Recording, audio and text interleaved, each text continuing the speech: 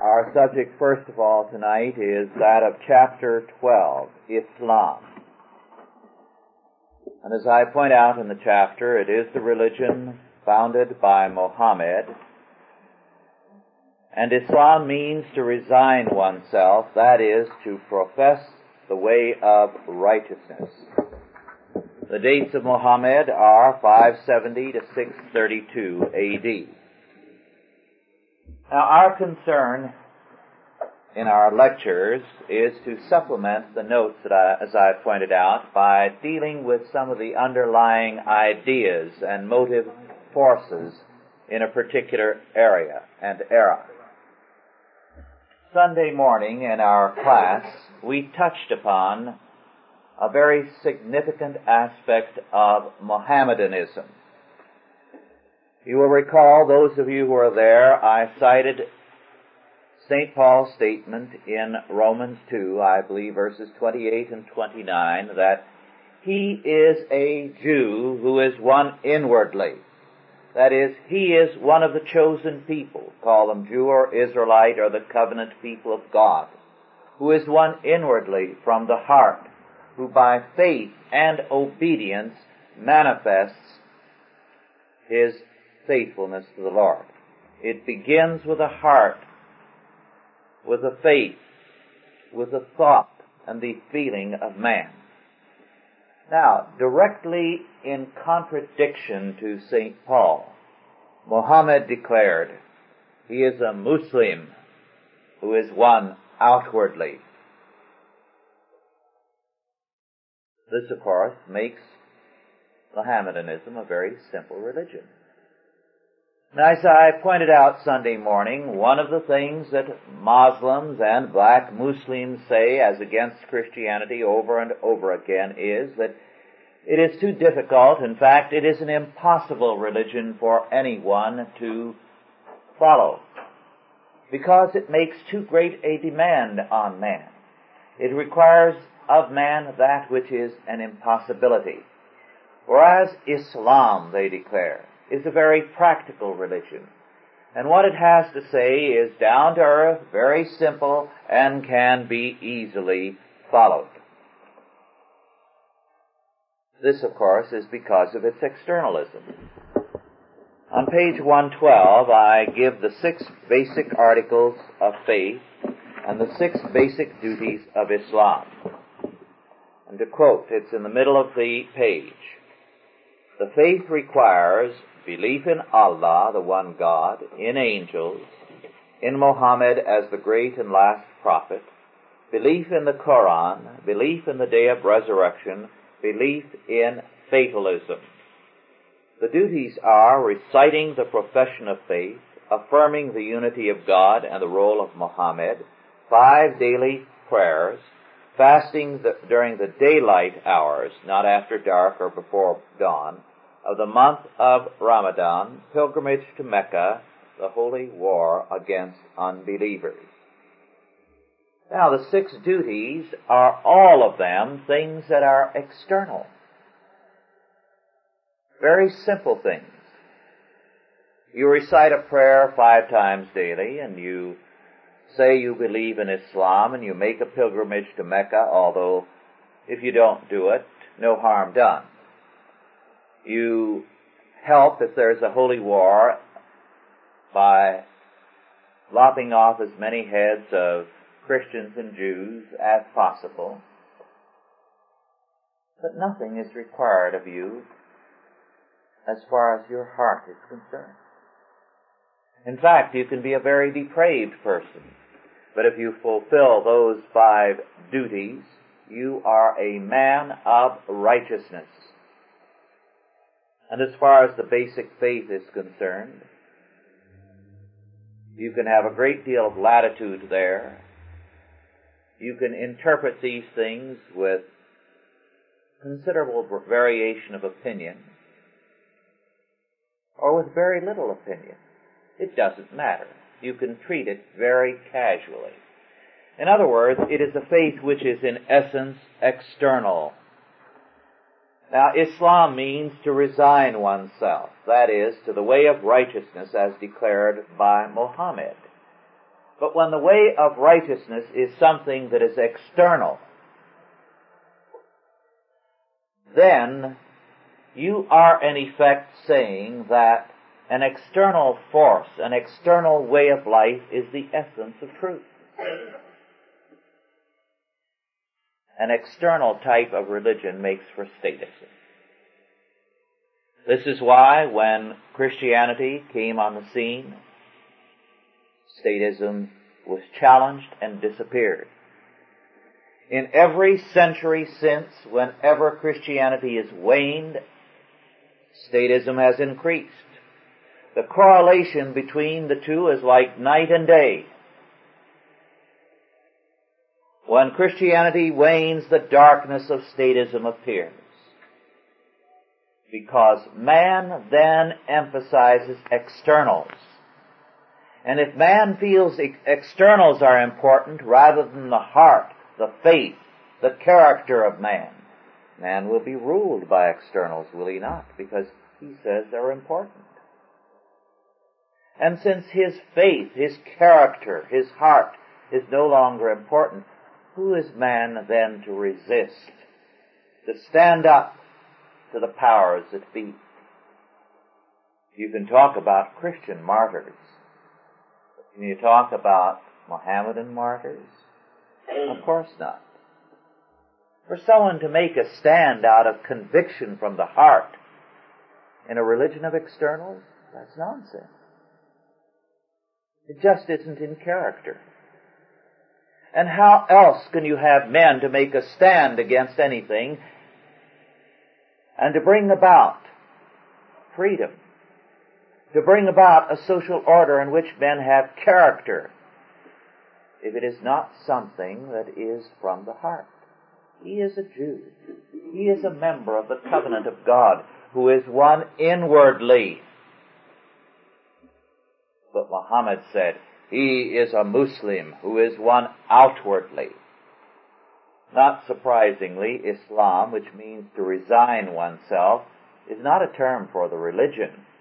If you're talking about the religion, the word is Mohammedanism. And a Mohammedan doesn't talk about Mohammedanism. He talks about Islam. And what is Islam? It's the state. It's the Islamic social order, a statist social order. That's the ideal. So Islam has always created a strong state, a very powerful state. As we shall see soon, a state which is conducive to military power, but not to the growth of character. It produces a stagnant type of society because since externals are what are important, how are people to grow? How are people to develop? The Mohammedan feels there's something wrong with all of us. Why? Those Christians, always dissatisfied with themselves, always troubling themselves because they haven't done everything God has required of them. Readily discontented. Which is true. Nobody in all history has ever been more discontented than the Christian. But no one has ever been happier. Because when he sees problems, he resents those problems, those difficulties, those evils. He wants to do something about them. But go to a Mohammedan country and see what life is like. Children with their mouths open and flies walking in and out of their mouths. The mother isn't at all distressed about it because they're doing the same to her. I'm not exaggerating. I'm telling what somebody told me who came back not so long ago, and it wasn't the first time I had heard that. Which is true. You're not dissatisfied. You get what you can get when you've got it. But when your attitude is one of externalism, you will have a social order which is basically statist, and in which man is content with a declining lot. And so you have stagnation. There's a great deal said in the books, as I point out in this chapter, about how glorious Mohammedanism has been in various eras, and yet the progress was always a product of a Christian background. The sons of Christian wives who had been seized and put into harems. When they no longer had Christian girls to seize, who gave their sons some kind of social vitality, some kind of character, Islam began to stagnate. As long as it could conquer and take in an element, it was able to keep expanding. It was able to get vitality and energy. It started here in Arabia. It moved to North Africa, first of all. Then it moved into this area, and finally into India, and in China, and throughout Central Asia. It moved up into Europe, and for a time, the Muslims under the Turks were at the gates of Vienna, and all but took Vienna. But all the while, it was functioning on the basis of captives. Captives. The Turks, for example, are a Mongol people in origin, but they look like most Europeans now. Why? Because they took captives from Germany, from Hungary, from all of Central Europe, from throughout the Mediterranean world and the Near East, and put them in their harems. As a matter of fact, their best soldiers were the Janissaries. The Janissaries were not Turks. The Janissaries were Christian boys who had been taken from their parents at the ages of 3, 4, 5, and brought up to be only Mohammedans, Turks, to know nothing of their background, trained only for warfare. They were the terror of the world. They came from a background, you see, that gave them more social energy and vitality. As a matter of fact, even the sultans were afraid of their Janissaries. They kept them on the march continually, conquering, because they didn't want them at home. And when finally their conquest stopped, and they were there on the grounds, they were a terror, and finally they had to be liquidated. They couldn't control them. Most of the prime ministers of any consequence were again from captive peoples. There was no element of progress possible in a religion which emphasizes externals. But a religion like that is popular. And Mohammedanism spread rapidly and easily. If you were to take a course in religion at USC or UCLA, and I don't know what is taught there, but I'm just guessing, I know that at all the universities today where I've checked, you would get a very favorable reaction from the professor about Mohammedanism, and a hostile one about Christianity. Why? Well, the Mohammedans put it very bluntly. The God of the Bible, or the God of the Christians, because they claimed they were giving the true interpretation of the Bible, that the Quran is the Bible correctly. The Bible gives a peeping Tom God. Now, I'm putting it in modern language, but that was their feeling. This awful God who pries into your life, probes into your heart, knows every thought of your mind. Neither the Muslim or the modern man likes that. Here's a God who's content to turn a blind eye to all that. All he wants is externalism. Now, isn't that a much better God? He's not poking and prying in your mind. The Quran, as a result, is anti-religious anti-biblical to the core, anti-Christian, anti-Jewish. It is Unitarian. It is statist. It is fatalistic. It makes basic to Islam the caliph or caliph and the caliphate as the means of governing all Muslims. I cite in the text of this chapter how very powerful the caliphs were. Now, as I said, the character of Islam made it ideal for a military kind of people. Externals was all that mattered, and if you were a soldier and died fighting the Christians or Jews or the unbelievers generally, you would be rewarded by Allah in paradise. In fact, I believe I cite 2 or 3 of the fantastic ways. You would have such romantic love affairs with the houris that would be provided by Allah that the climaxes sexually would last 10,000 years. This would be the privilege of those who died fighting the Christians. Oh, this kind of belief, naturally they fought, especially in a religion where the people were sensual and coarse to the nth degree. They would charge into battle with a readiness to be killed. As a result, they were a terrifying force for Christians to meet. Now, I'd like to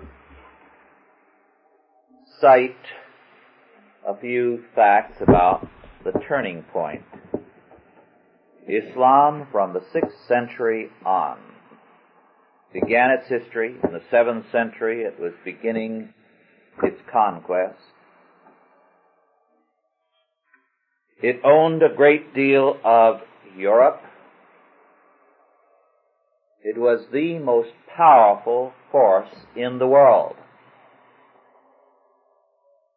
It was checked at the siege of Malta.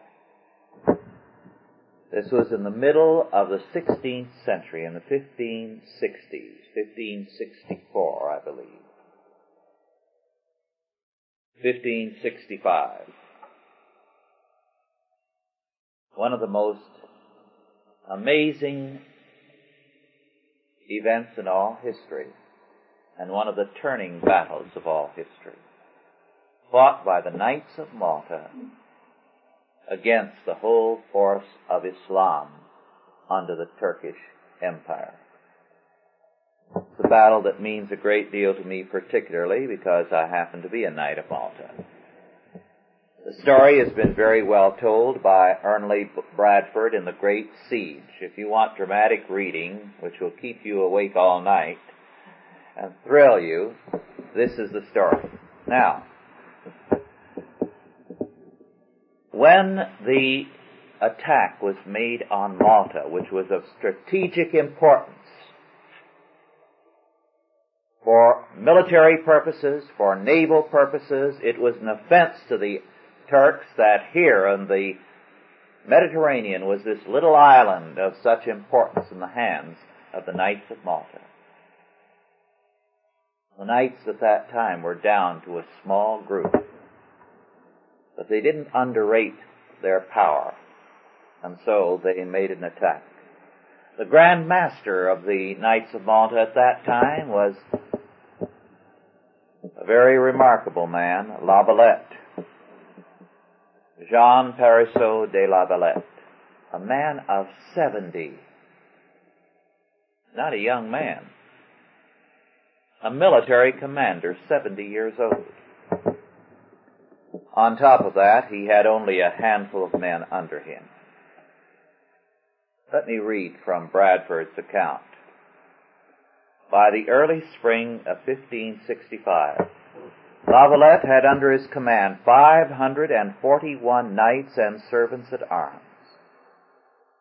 This was the hard core of the order, and did not include the chaplains of the auberges or the other clergy who, in theory at any rate, were never permitted to bear arms. The main body consisted of 3,000 to 4,000 Maltese irregulars, a hardy race experienced from youth in skirmishes against Moorish corsairs, but little trained for the long, drawn-out exigencies of siege warfare.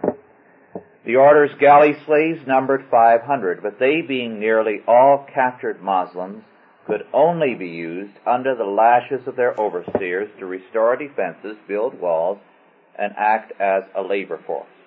There were a further 1,000 slaves available for the same purposes.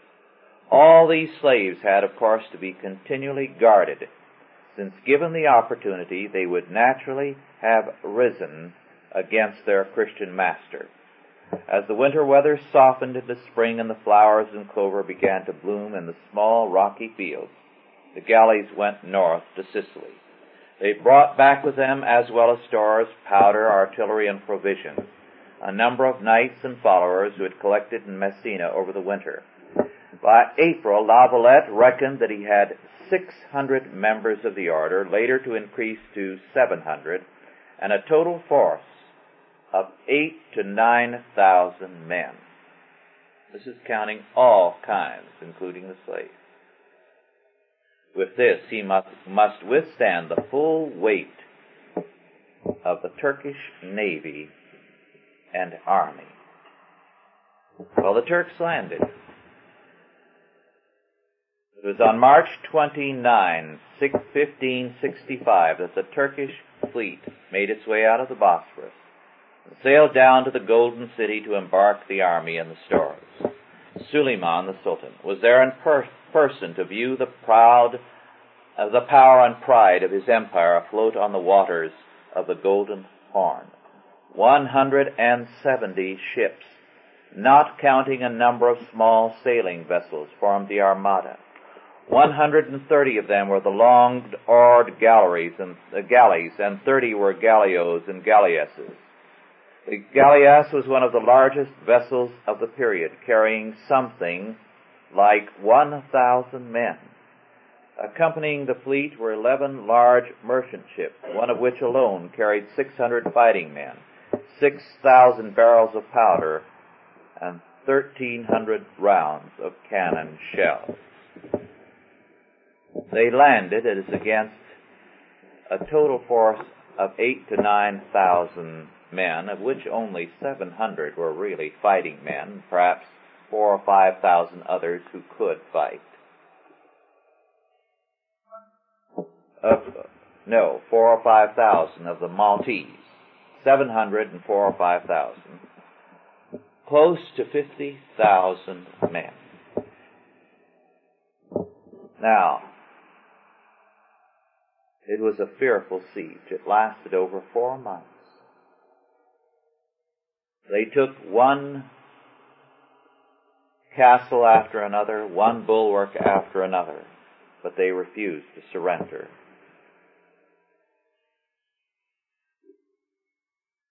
When they finally told the knights, "Surrender and we'll give you favorable terms," La Valette did not hesitate, we are told. He would impress upon his own followers, as well as the Turks, that there could be no question of honorable surrender. He gave orders for all Turkish prisoners to be executed. There were many of them in Birgu who had been captured in Marshal Copier's cavalry raids. They were at once taken to the executioner.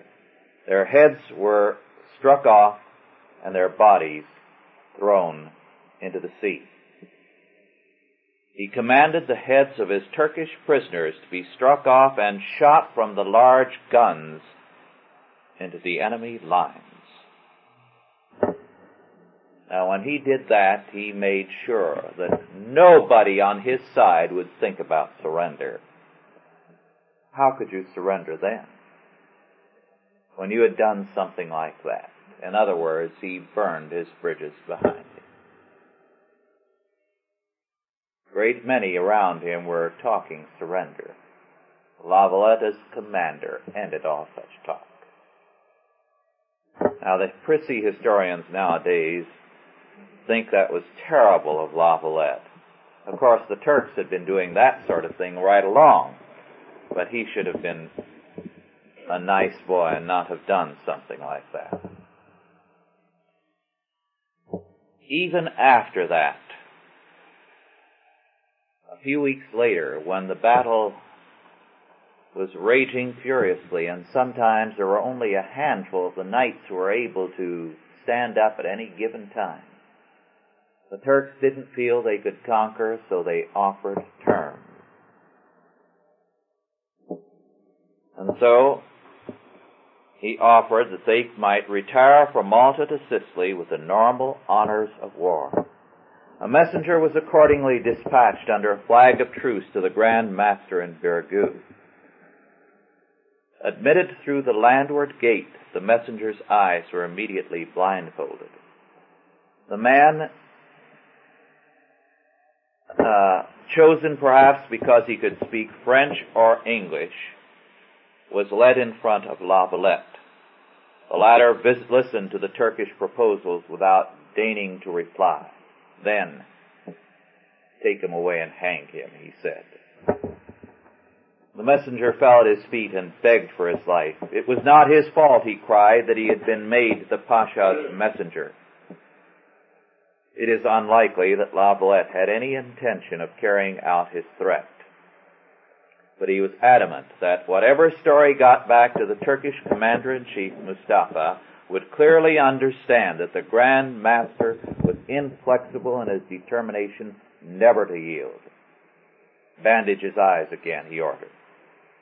The man was led out from the council chamber, and they took him out by the gate of Provence and set him before the bastions of Provence and Auvergne. And when he was in the middle of them, they uncovered his eyes and let him see the depth of the ditch before him and the height of the walls above. What do you think? They asked. The man looked at the thickness of the walls, at their height, and at the ditch beneath him. The Turks will never take this place, he answered. Then La Valette gave him his reply to Mustafa's offer. Tell your master that this is the only territory that I will give him. He pointed to the ditch. There lies the land which he may have for his own, provided only that he fills it with the bodies of his Janissaries.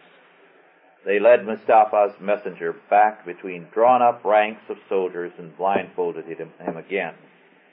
So frightening had been his experience, so awe-inspiring the guns, the battlements, and the defense, so grim the silent ranks of armored men, that the chronicle tells us he dirtied his breeches. Mustafa's reaction to La Valette's reply was one of blind fury. He had offered the best of terms to this Christian madman, and the only reply he got was an insult.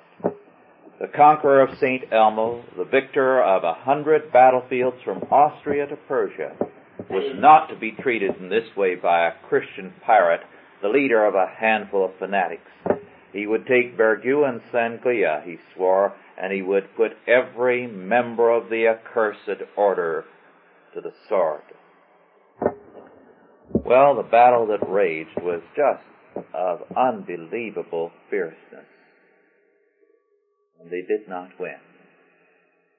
Finally, there was a report that a landing ship with a relief army had come. So the Turks boarded ship to evacuate, to lift the siege. And then they had their intelligence report. It was just a small handful. And they decided to re-embark.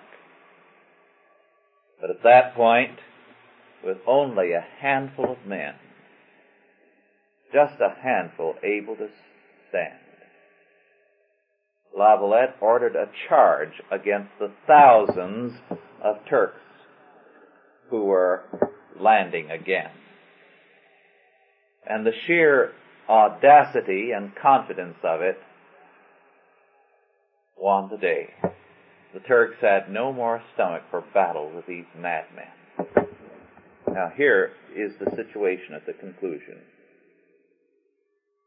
Nearly 250 members of the order had lost their lives, and of those who remained, almost all were badly wounded or crippled for life. Out of the Spanish and foreign soldiers and the Maltese inhabitants, 7,000 had died in the defense of the island.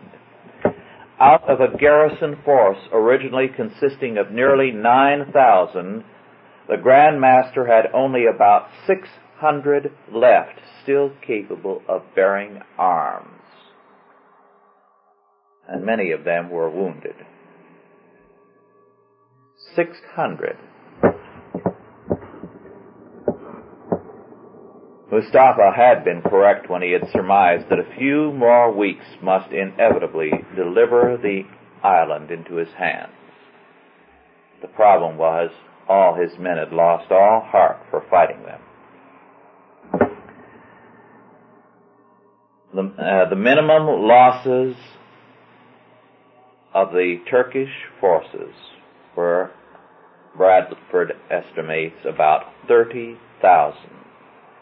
This still would not take into account the ships and men lost between the island and the North African coast through the attacks of the Sicilian galleys.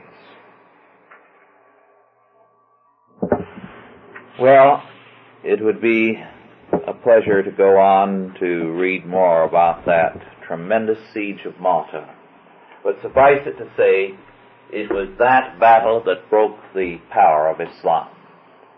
And since then, it has been a weak and a declining power wherever it exists, decadent, incapable of very much. We saw in the Israeli war how the various Muslim states, the Arab states, crumbled before Israel, even though they had a vast numerical and technological superiority through the help of the Soviet Union. But Islam is still very much with us. It does control the major sources of oil in the world. Its wealth as a result is tremendous.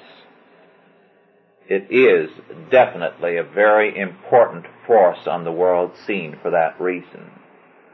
Moreover, one of the most important spots in the world is still controlled by a more or less Islamic country, Turkey, the Dardanelles. It's the key to Central Europe.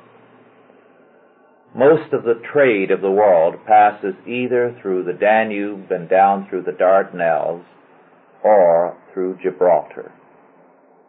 Control of either of those areas is a control of immense power. Turkey is an artificial country that has been kept alive precisely because, since its position is one of externalism, the great powers have always felt we can trust the Dardanelles in the hand of a puppet government like the Turkish government, because they can be bought. If we allowed a Christian power to take it, they might stand on principle. And so this is one reason why Turkey, for a couple of centuries, has been kept alive artificially by the great powers. The religion of externalism makes a dependable man. You know he has no principles. Now to continue with our study of the Frontier Age, chapter 13, page 118. I have called this era, which history books have long called the Dark Ages, the Frontier Age. Now the term is not original with me. As I point out in this chapter, it is called the Dark Age or the Dark Ages because of the anti-Christian stand of historians. The term Dark Ages was coined by Christians. It's not a modern term. It was coined by them to describe the non-Christian world, the Roman Empire, Greece, Asia, Africa, Europe, every part of history and every part of the world outside of Christ. But with the Renaissance, the humanistic scholars felt that the Dark Ages were the ages controlled by Christians. And so they called everything from the fall of Rome to the birth of the Renaissance the Dark Ages. Later they divided that to the Dark Ages and Middle Ages, but they did not regard the Dark Ages as Middle Ages as anything but really dark. Now, I call attention to the fact that one scholar, Will Durant, says that the Dark Ages began with the death of Boethius in 524 and ended with the birth of Abelard in 1079, which is very interesting. Boethius, the last of pagan philosophy, Abelard, who within the bosom of the church revived Aristotle. Anything between that was darkness, precisely because it was Christian. Now, James Westfall Thompson, who was not in any sense an Orthodox Christian, nonetheless has called this era that is called Dark Ages the Age of Pioneers, which is a very interesting term. When do you have a time of pioneering? Well, you can have pioneering when you come to a new land. The people who landed in America, north, south, central, were in a sense pioneers. Pioneers are especially those who try to create a new life. This is why the word pioneer is more often reserved to Americans, and the term conquistadors for the Latin peoples, because they were simply there to exploit. But the pioneer goes into a new country to develop it. Also, you have pioneering in a collapsing civilization when any group of people believe that this is the time for rebuilding, for reconstruction. This is why we can call ourselves pioneers. Because if we believe in Christian reconstruction in this day, the end of the age of humanism, we are then facing it precisely as James Westfall Thompson says, the Christians faced the fall of Rome as pioneers to rebuild a collapsing, decaying world. Long before, of course, Abraham was a pioneer. God called him out of Ur of the Chaldees, which had a modern civilization. You would recognize the homes. They look very much like the Spanish style of home. 2 stories with a nice veranda on both floors, and servants' quarters were on the first floor usually. Public schools, coeducational schools in Ur, and so on. And God called him out of that, a decaying civilization, to Canaan, to be a pioneer, to leave what was dying in order to make for a new people that would control the future. Now, in the so-called Dark Ages, the Frontier Age or the Age of Pioneers, there were 2 kinds of pioneers in the main who were important. One of these were Jews. The Jews were the businessmen who were scattered throughout Europe. They were lonely, alone. They didn't have rabbis. But they took with them the Torah, the law of Moses, and they applied it. And so between 400 and approximately 1000 A.D., these Jewish businessmen who very earnestly believed the Torah and applied it built the cities of Europe. There were no cities when Rome fell. Within a generation or 2, cities began to disappear everywhere. Rome, from a population of 2 million in its heyday, finally had, somewhere in the Dark Ages, so-called, 500 people. It's quite a downfall, isn't it? From 2 million to 500. The new cities were built as centers of commerce. A Jewish trader would come to a fork, a good spot where there were people round about, and he would start a shop there. He was robbed. But little by little, he gained an immunity. How? If you rob me, I won't come back. Then you won't have the goods I have to sell. If you want what I have to sell, leave me alone. Then a little city would form around him, other merchants, and he would apply the law of Moses. Urban law in the Western world was derived from biblical law, the Talmud. So the Jews, up to the time of the Crusade, were great pioneers in the founding of cities. The other and the more important pioneers was the monk. The monks. Now, there are many things about the beliefs of the monks that we cannot agree with. We cannot regard sacerdotal celibacy, that is, staying single because you believe that this was a necessary thing to do to be morally perfect, as biblical. Nonetheless, we must say that God in His providence allowed these people to develop such ideas and use them to His glory. And we can understand why when we analyze the situation. Rome had fallen. Rome had conquered and controlled a great deal of Europe. Central Europe, portions of Russia,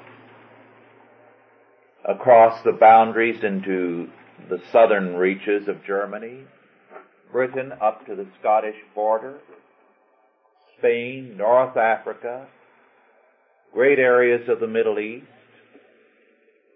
And throughout this area there had been cities, there had been civilization, and now all this had collapsed.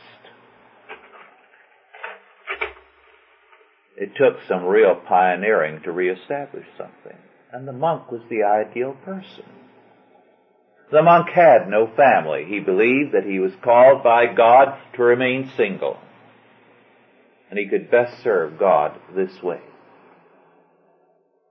He would go out and on foot travel back and forth across the length and breadth of Europe, everywhere converting people, establishing a monastery, moving on.